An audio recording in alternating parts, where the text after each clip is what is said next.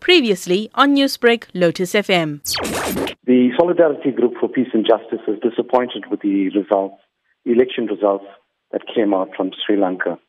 Clearly, this means that the Rajapaksa government has a two-third majority. This was largely caused because of the disunity that existed between the Tamil political parties. This is a lesson to the Tamil political parties that they should have united ahead of this election. So what does this election results mean for the country? The election results will probably lead to a monolithic religious outcome for Sri Lanka.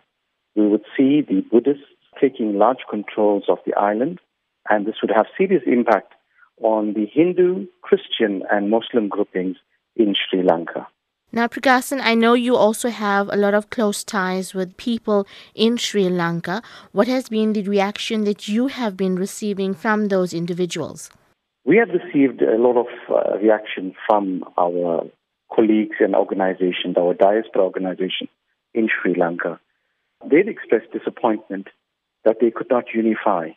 And this is the point where South Africa needs to get involved. And our appeal will be to the South African government to embark on some process similar to the Harare Declaration that the ANC used towards a political settlement in our country.